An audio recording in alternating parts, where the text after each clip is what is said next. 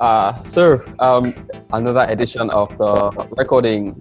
So we have an Eddie here who is a program manager for Sub-Saharan Africa at Google, and it's super exciting to have him here. And we call him the Chief Developer Ecosystem Manager for Nigeria. Because I don't know, how should I explain how I got by that name? So that name, which originated for so you can have this plan and like a really big event and you won't find that Eddie there. Like you can't, it's there, it's there. And when things are really happening in the ecosystem, it's there to always come out and say, okay, hey, this is not supposed to be this way, and just set things straight. And that's it's super exciting to really have you here. I'm excited to even see you here. You have the time, but you're here. Thanks so much. So thanks. Thank you. Find a little bit of intro about yourself and what the work you do, so we can all get started with the questions. Sure. First of all, I didn't study developer relations in high school, college, or masters. I just sort of stumbled on the job. I've always been very interested in the community, passionate about the community, and today I have the privilege, and I really feel it's a privilege, of working on the developer relations team at Google. So my name is Aniedi. I have basically spent all my even schooling, working years based in Nigeria. In hush, first time I traveled out of West Africa was after I had joined Google, which was a couple of decades after I was born. But for me, it has been a very humbling experience, a great opportunity. So currently working on developer relations team at Google, in a very broad sense, the team is all about helping developers, and you expand that a bit to influencers, enthusiasts, designers, entrepreneurs, founders, then we can close that up, succeed using Google and open technologies. So that's the basic mission. So every single time you sort of make a decision, or you have, you want to do something, you want to work on an initiative, you want to partner with someone, you want to get involved, you want to write something, you put that ideally at the back of your mind. First of all, understanding from a larger perspective what Google's mission is, which is to organize the world's information and make it accessible. And then from your own mission, where you're okay, your own part of this mission is to help, in quote, developers succeed, right? So there's a couple of angles or lenses or dimensions to that. It starts with everything from just awareness. So, awareness of the technologies, a little bit of advocacy, letting people know what the technology is about, and then finally getting a lot of feedback for Google and the Google developer teams. I like to think of it if you were an engineer hired at Google, right, or a developer or a UX person, you would come into the company and you have a lot of resources.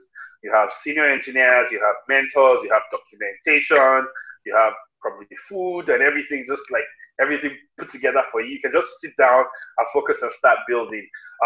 So we are the team, or I work on the team that is concerned or focused on all the engineers who do not work at Google, who don't have that exact privilege.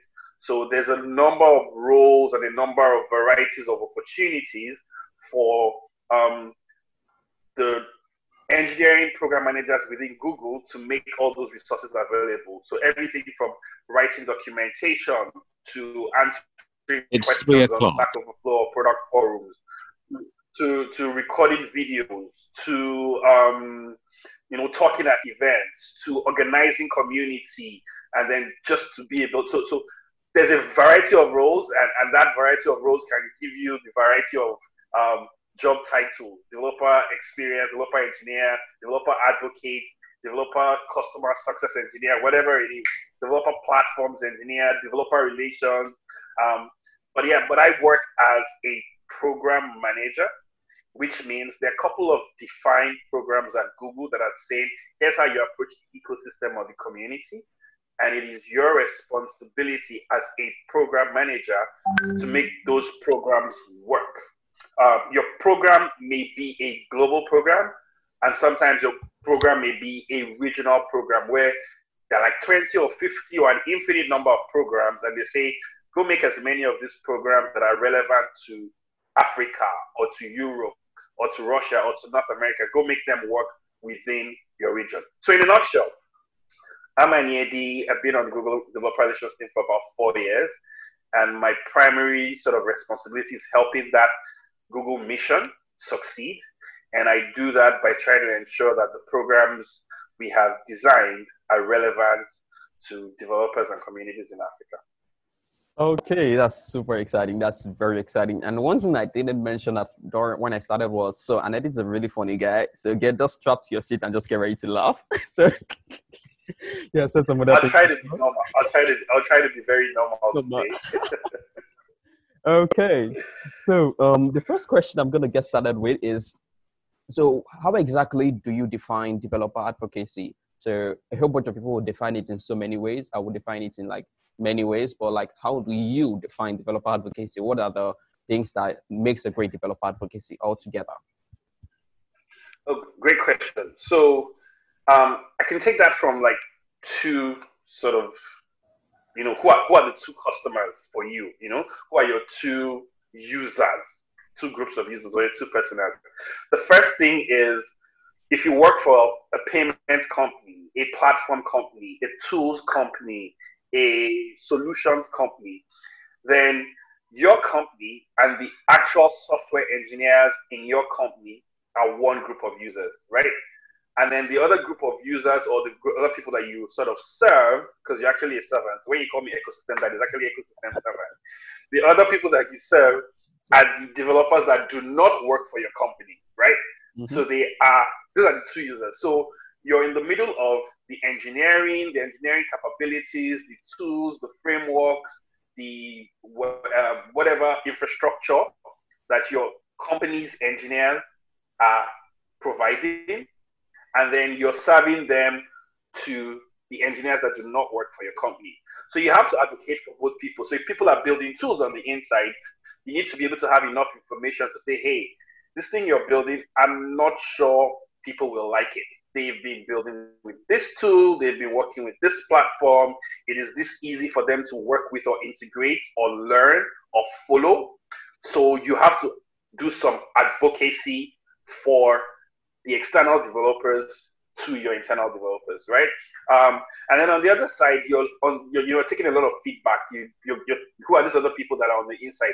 They want the people inside to build this for them, to add a feature, to make the documentation easier, to add some other platform, to support another language, to provide content in a different, when I say even language now, I'm saying like in a different world's normal language. So in French, in Portuguese, in Yoruba, in Spanish, right? So you have people on the inside who want to know what's happening for the developers on the outside. And then they have people on the outside who want to know what the people on the inside of your company are thinking, planning, or designing for them. So in both situations, that advocacy, that evangelism is you taking a message from the inside and saying, hey, here's what the people on the inside are doing. Here's where they are going. Here's how they want you to use the platform or to maximize your productivity. And then there's the other people on the inside who are telling you stuff doesn't work, like this thing is too complicated. There's an easier way to do this. So you have to take that message and advocate for them when people are inside the company designing the frameworks, the APIs, or the platform. Yeah. So it's kind of like a middle ground, like it's a brokerage where you're providing answers to these people and providing feedback there. You're providing plans and feedback here, and then giving it to these people. And then sometimes just get out of the way and just listen to all the conversations. That's kind of like where sometimes you find me on Twitter just listening. Sometimes I go in as very opinionated. Sometimes I'm just quiet. Sometimes I'm just like looking around. But it's it's the voice. You're the voice of either the product engineer or the platform engineer, and also you're the voice of the community or the people using the platform. Yeah. Okay. That's what that's going to lead me to like my next question, which is rounded around. So at Google, we have roles like developer relations, we have developer advocacy, we have developer relations engineer. So at Google, is developer relations, is it just focused towards community, or there's like the engineering side of developer advocacy? Even so, if you want to become a developer advocate, that means you can either be like a community person or be an engineer or be like a mixture of both. So how exactly does it work? Well, I mean, Google is a very interesting place, and it can take you 2 years to figure out what your job description is. And then when you finish figuring out what your job description is, it can take you another 2 years to figure out what your job vision is or what you're measured by or what you're supposed to be doing.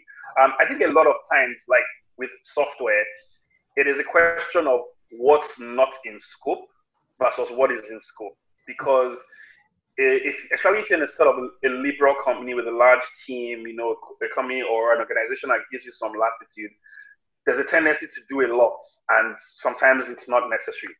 But coming back to your definitions of the roles, in many, many ways, there are clear role definitions. So like a program manager, and I've said this a couple of times, as a program manager on the developer relations team, you're an engineering program manager. You have an engineering background. You probably come from one stack or the other. It could be Java, JavaScript. It could be backend, frontend, UX. You really sort of have to be coming from web, Android, cloud, or machine learning. You have sort of like your own toolbox, your own experience. But when you come into the role, the most important thing is right now you're into sort of program management or project management. And then sometimes the simple definition is that a program is sort of like a series of ongoing projects with different initiatives.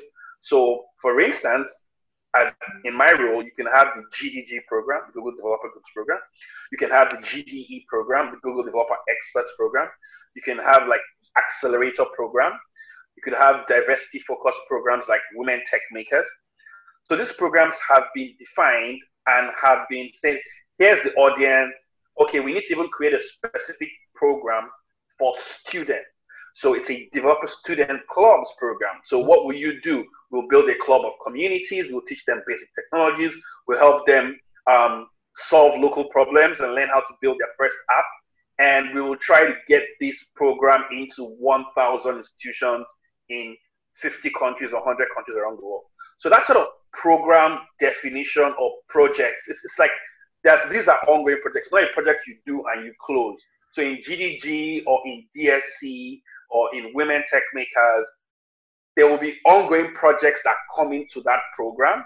And then you as the program manager are managing those programs probably for a long time. Those programs could be 10 years, 5 years, they could be ongoing forever, and then you're managing them. Now, when it comes to the specific of like maybe that program, you might now say, in this program, we want to focus a lot on people learning how to build Android apps. We want to focus a lot on people learning how to build their first web app. We want to connect them to scholarship or certification opportunities or mentoring opportunities. If you look at what I'm doing, there's a lot of people management there. There's a lot of community focus there. That is just one aspect of the wider DevRel or DevRel ecosystem. Now, there are other roles, and you're absolutely right. When you are even a technical writer, it is developer relations. In many ways, a technical writer could sit under developer relations organization structure. In that case, when someone builds an SDK or someone builds an API, your job is to maybe write documentation so that developers on the outside can understand what was built or can easily come into that role. Some other points, it could be pure developer advocacy, in which case we say we've built this platform, it's the latest, newest, shiny tool, it's called Toffler or Flutter, it's called Flow 10 or TensorFlow, whatever you call it, and it does this particular thing. Now, you may have the responsibility of creating content on channels like Audacity, Pluralsight, or the company's own channel, tutorials, how to, the basic hello world, advanced implementation, how to do a database migration, how to sort of take some sample data, ingest it, run it in a new tool, maybe BigQuery, or how to do some maybe login on Spanner. It might be very specific, in which case you are actually building an app, or you could even have an app that, or a service that for the next 3, 4, 5 years, you keep adding things to it. This day you're showing people a new paradigm, and then you're breaking down a monolithic app that you've had for like 4 years, and now splitting into a couple of microservices. you're integrating some tools, or you're showing how it can be moved from on-premise to cloud. So in that kind of experience, you're not necessarily the community person making sure that GDGs exist and that they're healthy, but you're creating the kind of content that sometimes a program manager like me could go on and say, oh, let's have a front-end conference or a conference about accelerated mobile pages. And like you would do, I would go find our very good friend, Ben Moore, who's an expert in AMP, and say, hey, Ben, since you sit closely with the AMP product team, and you're looking at the use cases for AMP in publishing or in film or in cinema or in small businesses, I do have this community, which I, as a program manager in Dev Ecosystem of DevRel, I have these relationships, I have these influences, I have this contact. You have this content and this close relationship with where the product is now, where the product is going. You can now come to my community. So in the long run, whether you're doing it's sometimes like this, what will I say, this controversy about who's a programmer, who is a software developer, who is an application engineer, who is a coder. In some situations, the nomenclature doesn't really matter. And I think we had this sort of opinionated conversation on Twitter recently within me and one of my big bosses. But it all depends. So the reason why I also said at the beginning is you could wear a couple of hats. I could be great at community. I could be focused as a program manager in delivering some very specific community programs, making sure the ecosystem is healthy, getting events together, even doing a little bit of the administrative work that has to do with keeping the community up and running and getting an event or a conference to happen.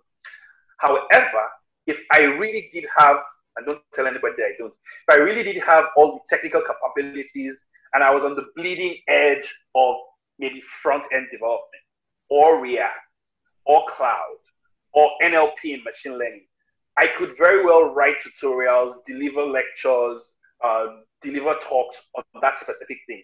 So though you could be a program manager, you could also be like really an advocate out there doing stuff.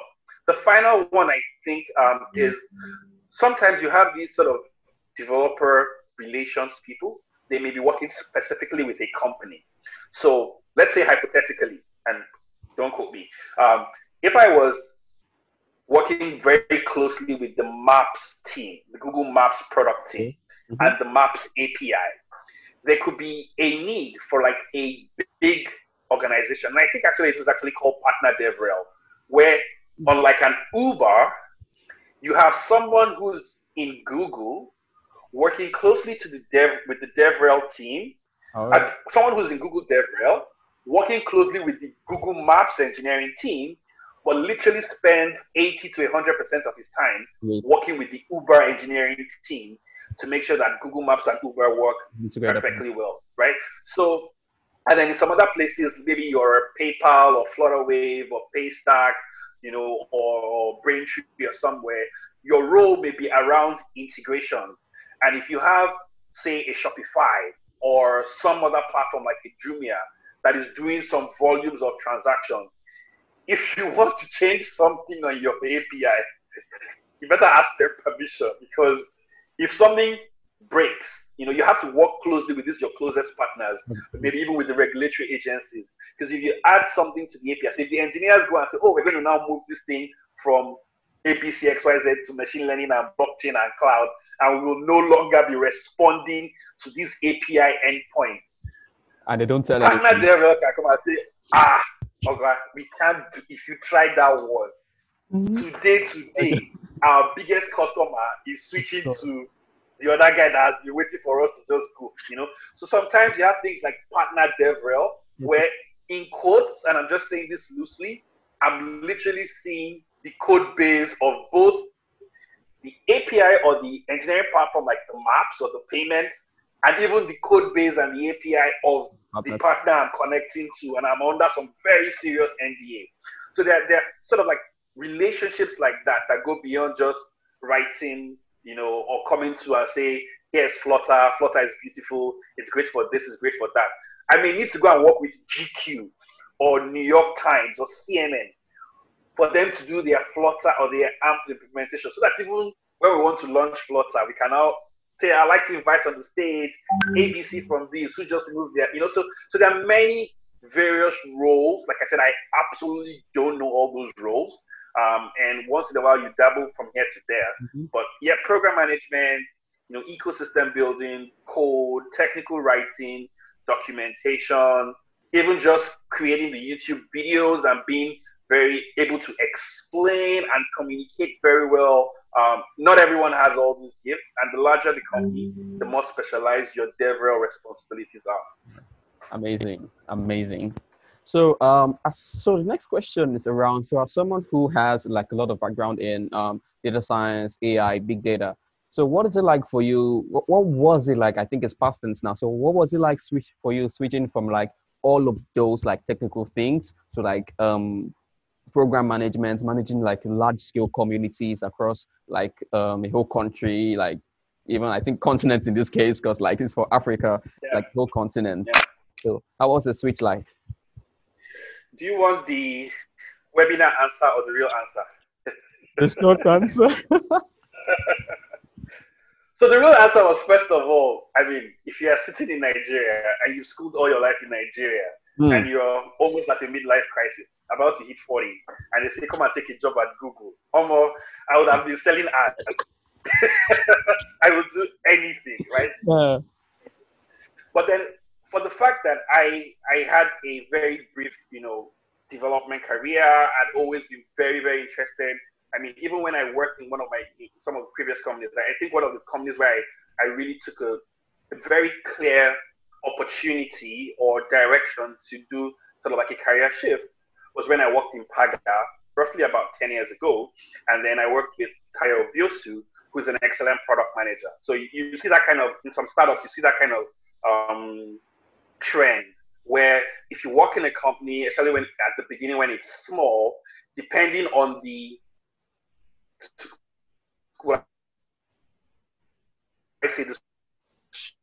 strength of that product manager, you can think of the product, design it, work it out, think of the roadmap, versus maybe like a tech CEO, think of a Mark Essien, right? That actually can roll up his sleeves and code and actually write software.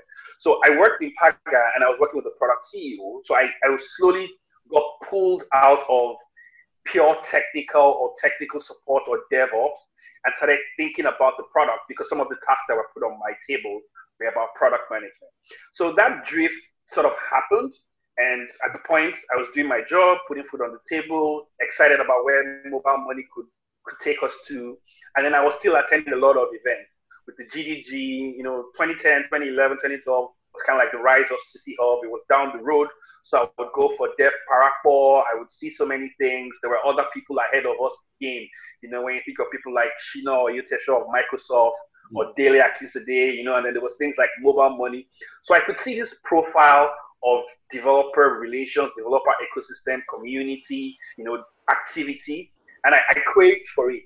And then Emeka Figo was there as well, close friend, looked up to him. I'm like, I'll do anything to have this guy's job. And I didn't know that one day he would sort of like put it back on the buffet table for us to go for.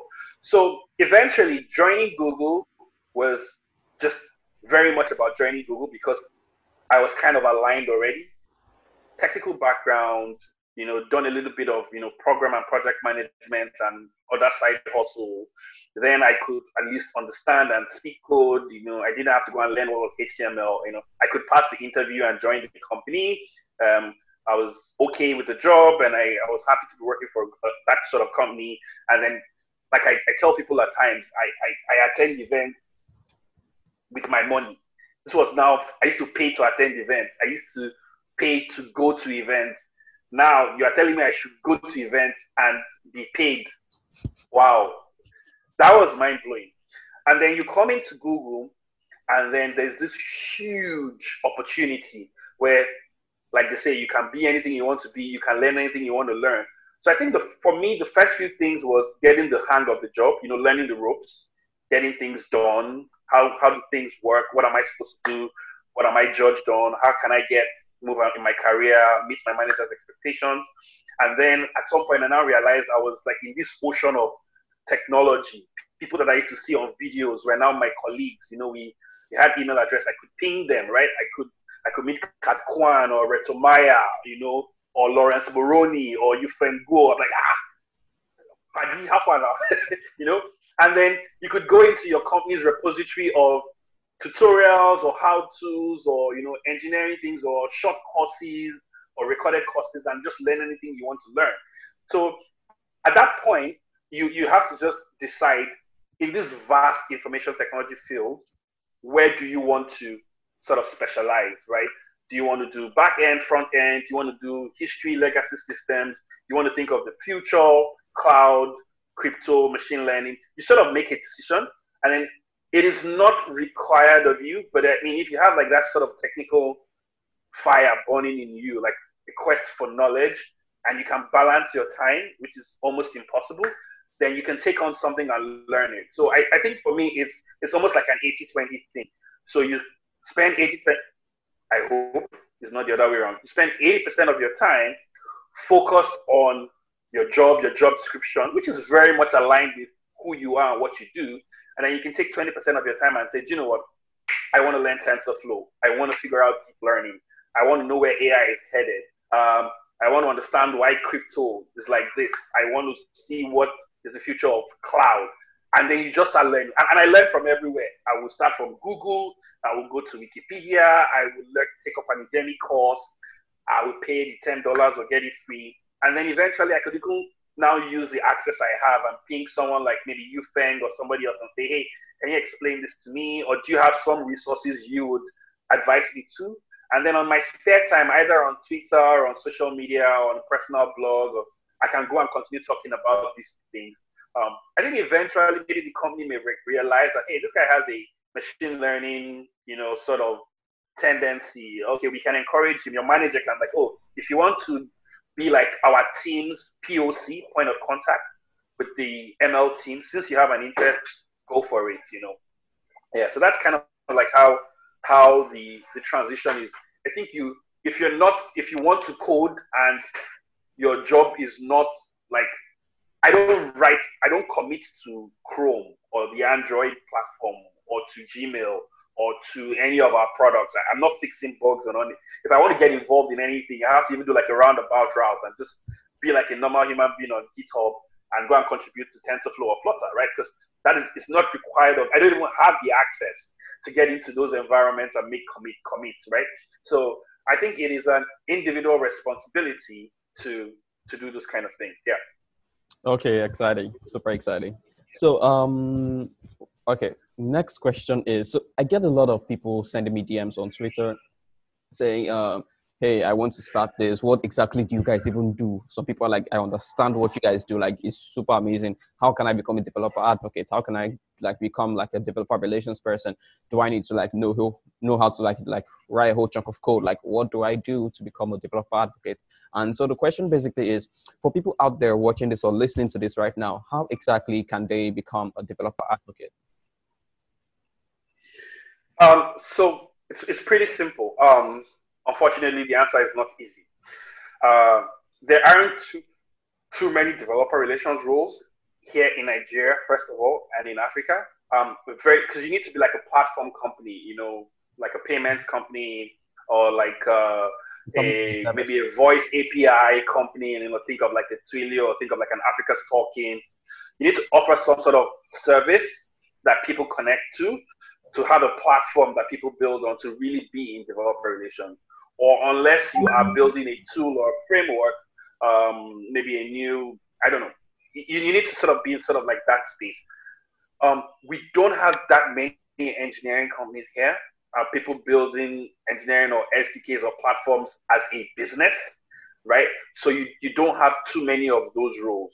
However, for those who even currently have those roles in their companies, they are actually looking for people and looking for qualified people. So the payment companies are looking for engineers that can help them shape their products and communicate the product features and opportunities to the outside world. You know, people in ad tech, people in even media tech and all that. So there's a couple of opportunities. So it's two things. If you are in a smaller company, I think you would need to have both of them. And it's the kind of thing we talk about when we think of things like even looking for a community organizer or a Google developer expert. One is strong technical ability in a specific platform or product, and the other is that social or community outreach. Like I said, there are lots of great programmers who may not be able to do public speaking or write great technical posts, right? So if you really wanted a sort of developer relations job, I would say the best way to prepare is to continue building stuff, continue experimenting with technologies, continue building your technical career, and that's one. The other aspect is what is your community footprint or your outreach strategy? Are you a great writer? Can you record screencasts and videos? Can you interview people? Can you organize events? Can you build one community outreach superpower that someday, if you faced an interview or you applied for a developer relations or a developer advocacy job, those two things will be very, very clear. This guy is a great engineer, can do integration or can build a framework, blah, blah, blah, can write code. And then secondly, this guy can either create content, connect with people, or build relationships, write great blog posts, make great YouTube videos, or write great technical content. So that's the way I would look at the best preparation for developer relations. Okay, so I guess we are down to the last question. I think this is the question everyone will want to hear, and everyone will be like excited to like your answer, basically. So yes. I think we can get any like drum rolls or something. So the question is, now, is Google hiring? Like, are you guys hiring? Always.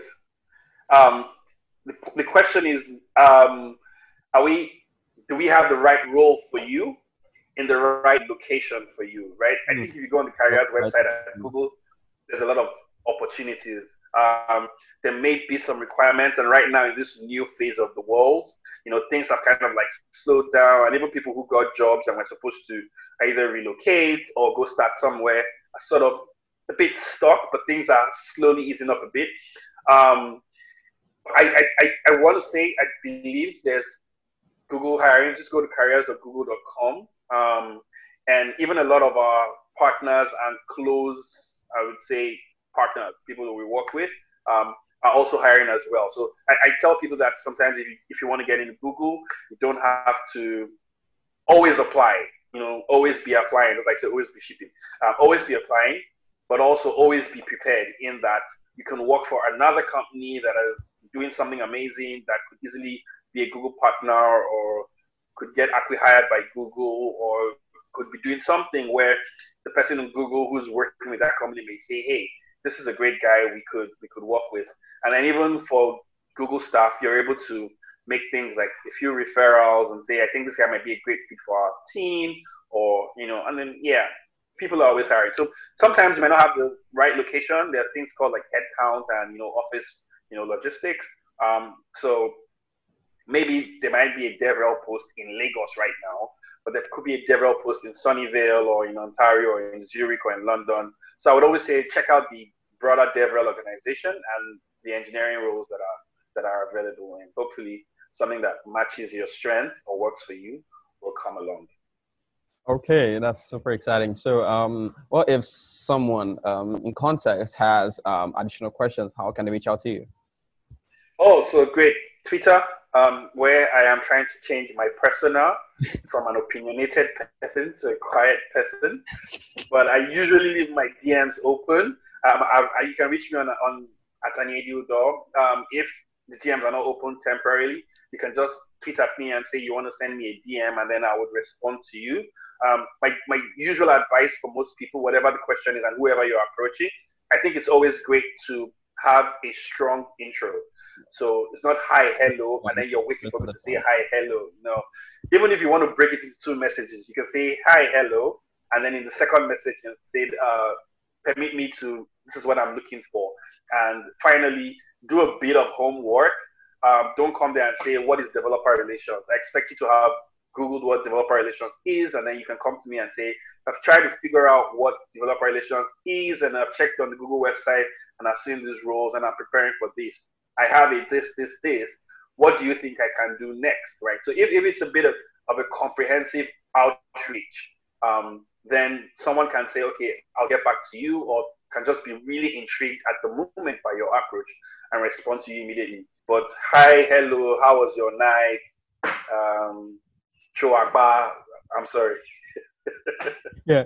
Okay. So there you have it. When you're Yeah. sending a DM to not even just Anedi, but anyone, please go straight to the point. And but Okay. I hope a lot of people I'm just still on. are good with hi, hello. I guess we've sort of like come to the end of this. I do think. Okay. It seems we have a breaking connection. Um, can you still hear me? Okay, so while that gets better, the point is, so don't say hi or hello, like, so go straight directly to the point and ask what you want to ask, and always do your research first. It's super important. Hi, hello will not get you anywhere, and you would, let's say you would 80% not get a response. So hi, so just get straight to the point, and yeah. So do you have any last words before we end the session? Yeah, great. I really do hope we build more engineering and more platform companies and product companies in Nigeria and on the continent. And I do hope we build more roles, more sustainable businesses, so more people can get into the whole developer relations, developer advocacy. Finally, I think if you really want to work in developer relations, you just have to care about the community. Whether you're outwardly expressing it or for me to express like I do, you have to care. You have to be bothered about what happens to the developers and the people who work for your company or the general ecosystem. I think that's the one trait I didn't necessarily mention when I talked about the two things. So yes, you have to have your footprint, you have to have your technical abilities, but you just need to care. Amazing. So thanks so much, Anedi, for hopping on this call, this chat. So we're super excited to have you, and I'm pretty sure a lot of people are gonna have questions after. You can tweet at Anedi. His handle is going to be on the poster, so you can just tweet at him. So you want to send him a DM, and he'll just respond to you. So thanks so much again. Thank you. Yeah. All right. Have a nice day.